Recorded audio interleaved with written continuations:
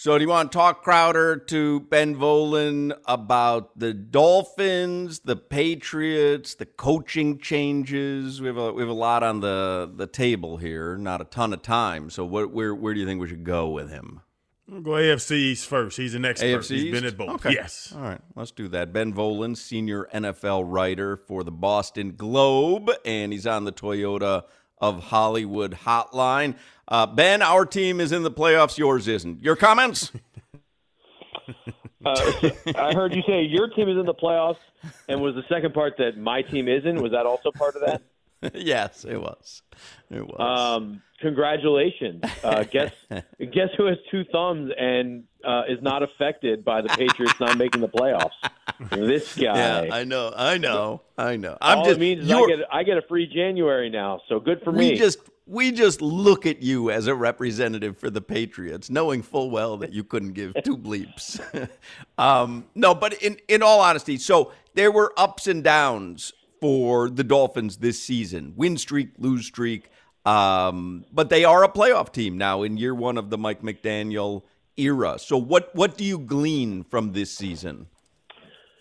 So I think it was a fairly positive season for the Dolphins. The first 2 months were fantastic, and I think it would have been a better season had Tua been able to play all 17 games. I think the Dolphins ran into some unfortunate stretches there with the backup quarterback situation, and that cost them probably 4 or 5 of their losses, or 3 or 4 of their losses at least. So a better team, I would say, when totally healthy, when Tua is in there, than what their record suggests.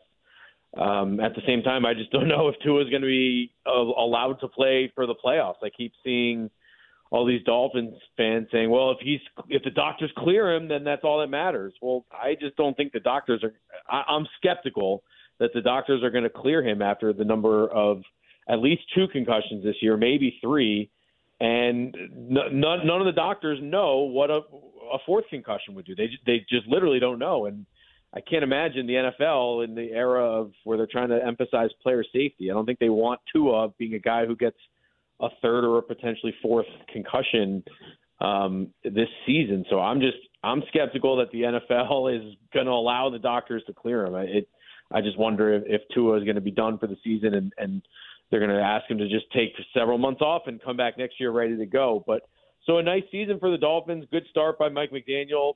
Unfortunately, didn't take too many steps from the Brian Flores era, but at least the offense was more exciting, and they seemed to unlock Tua Tagovailoa's potential. So I think that's probably the most important for them. And Ben, like just the records would say, the playoff berth would say that it's Bills 1, Dolphins 2, Patriots 3, Jets 4. Is that what's going on now? We're all chasing the Bills, but did the Dolphins, are they ahead of the Patriots like that? Is that a flat out, answer, or do you think there's some wiggle room there with those next 3 teams? No, I mean, I think when Tua was healthy and everyone was healthy on the Dolphins, that they were the number 2 team, definitely ahead of this year's Patriots. This was a very flawed Patriots team, particularly on offense. The defense was pretty good, but their offense was pathetic. And I maybe won 1 game this year where the opponent scored more than 17 points. So they've never been able to win a game with their offense. And the Jets, again, they've built a good team, and they were competitive for a while, but quarterback issues and offensive issues held them back as well. So, I mean, the Bills are just leaps and bounds ahead of everyone else in the division. And I know the Dolphins played them tough twice this year, but just on a week-to-week basis, the Bills are just so far ahead of everyone. And the Dolphins are number 2, but, with Tua's health concerns and you're not quite sure what his future is going to hold and is he going to hold up in the NFL, the Dolphins still have plenty of questions. But they were definitely the number 2 team in the division this year. The other quarterbacks in the AFC East, Zach Wilson, is he done for the Jets? Do you think he'll play for them again? I think they will, just because, the GM kind of staked a lot of his reputation in Zach Wilson when you take him with the number 2 pick, and you picked him over Justin Fields and Mac Jones and Trey Lance. So, it's guaranteed money. You sunk your reputation a little bit into the guy. I think you try to salvage Zach Wilson and give him 1 more year to make it work, because he's still pretty cheap next year, and it's all guaranteed money anyway. And I can't imagine that Zach Wilson's going to have much trade value. So you might as well, bring him back and try to salvage it. But you've got to find a better veteran to bring in. And, I don't know if you want to go all in on a veteran like with Jimmy Garoppolo, but you've got to get someone better than Mike White and Joe Flacco, because you definitely can't count on Zach Wilson. So I think you have to prepare to move on from him, but I also think you have to bring him back and give him a shot and see what he can do next year and see if you can salvage it. And then the Patriots all in on Mac Jones. Is he the guy for the long term? Yeah, I mean, I don't know about the long term, but I do think next year and the year after that, he's probably safe. And again, kind of what I just said, it's like the price is right. And for the Patriots, that's most important. I mean, they're going to be paying Mac Jones $2 million each of the next 2 seasons. So for the level of quarterback play he gives them, $2 million is pretty good. Now, if Mac were making $25 million, you'd ship him out of here, on a train. But I think he's cheap enough and he's still young enough that it's worth bringing him back and seeing if you can bring in a different mix. Now, I think they're going to have to find a new offensive coordinator. I think that they're going to have to retool the receivers. Devontae Parker actually had a nice season for them when he was healthy and when he played and did make some dynamic plays. But, they got to upgrade from Jonnu Smith and Nelson Aguilar and some of these guys. So I think there are going to be a lot of changes around Mac Jones, but his contract is so cheap that, again, I think it's worth bringing him back and seeing if he can make it work. Because having that quarterback on a cheap contract is really such a huge advantage and allows you to really build out your roster elsewhere. So the Patriots have a lot of work to do, and I'm not a big believer in Mac Jones. I think he still has so much to prove, but he's cheap enough that it's worth keeping him for another year or two. Are they just waiting for Josh McDaniels to get fired from Vegas and bring him back like they did before? Because he seems like he's the OC as long as Belichick's there. Yeah, I mean, I guess you can never really count that out when you see like Matt Patricia and Joe Judge coming back. I think Mark Davis wants McDaniels to work there and doesn't, after he just paid a big buyout to John Gruden on his contract, I think he still had six out of 10 years left on that deal. So I don't think he's going to want to then buy out Josh McDaniels while he still has 2 or 3 years left on his deal. So I do think McDaniels is going to have some leash. And, I mean, shoot, when they get Tom Brady in Vegas next year, that's going to be the team to beat out there. But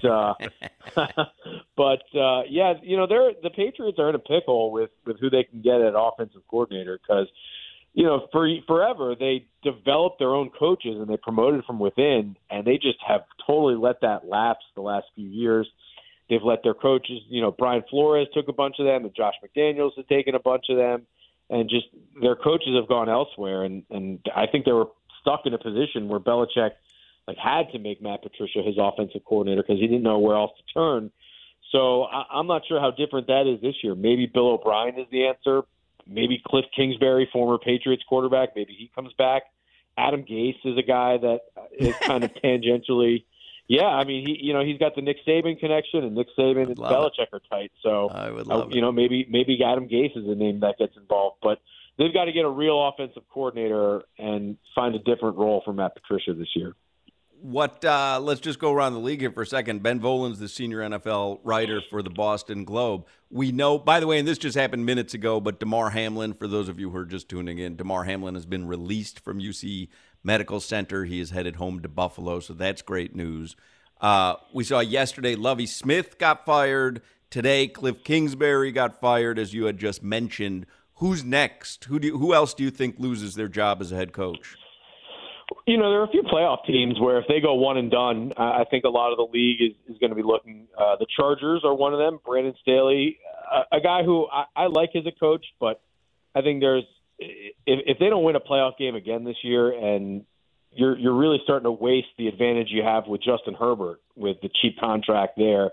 This is his third season. If you don't win if you go 2 straight seasons without winning a playoff game with Justin Herbert, I'm not sure how good that is. And I think there's a case to be made that the Chargers are kind of wasting Herbert's potential a little bit. And should they go get an offensive style coach like a Sean Payton or someone that could really bring out the best in Herbert? So the Chargers, if they go one and done, that's definitely a team that I'll be looking at.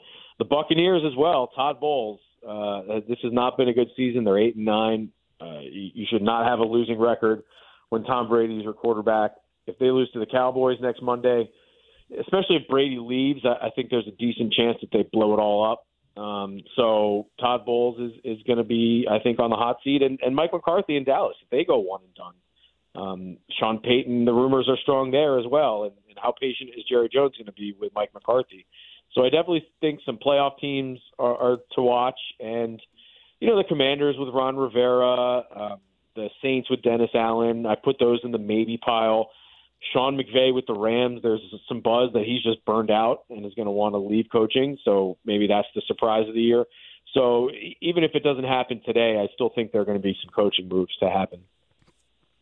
It's so funny you say McVay's burned out. He's 11 and a half years old.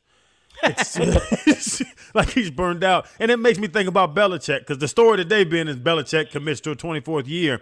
I want to ask you, what's going to make Bill leave? Because he doesn't want to leave failing, I don't think, but I don't know if he can ever get back where they were in the glory time. He loves football. I don't know if he has health problems. What's going to make Bill Belichick leave that sideline? Honestly, I think once he's got Shula's record, then, he still enjoys it. So I don't think he's ready to just retire and do nothing. And he makes so much money. So it might be, I think it's a situation where either he's just like, he gets the record for Shula, and he's probably 2 or 3 years away from that.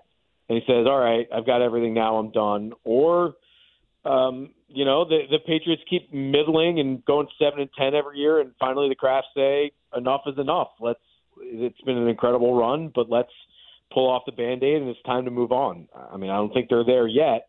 But Belichick, they can't continue what happened this year, where they just have a slapdash kind of coaching staff, and they don't spend a lot of money on the roster, and it looked like a mediocre product, and they got mediocre results this year. So I thought it was interesting today that Belichick, promised that they're going to take a good hard look at everything, and the Crafts are already coming out in an email to season ticket holders, say they're going to evaluate all parts of the football operation. Is that just, a bunch of hot air to make the fans happy, or are they really going to evaluate things and kind of hold Belichick's feet to the fire a little bit? Because this year was not good, and this is now no playoffs for them in 2 out of the last 3 years with Brady leaving. So I don't think anyone is too satisfied with the direction that things are headed in New England, and definitely I think some big changes are coming this offseason. Do you think there was any validity to the story that gained a little traction last week, that if Mike McDaniel and the Dolphins had lost yesterday, that he would have been relieved of his duties?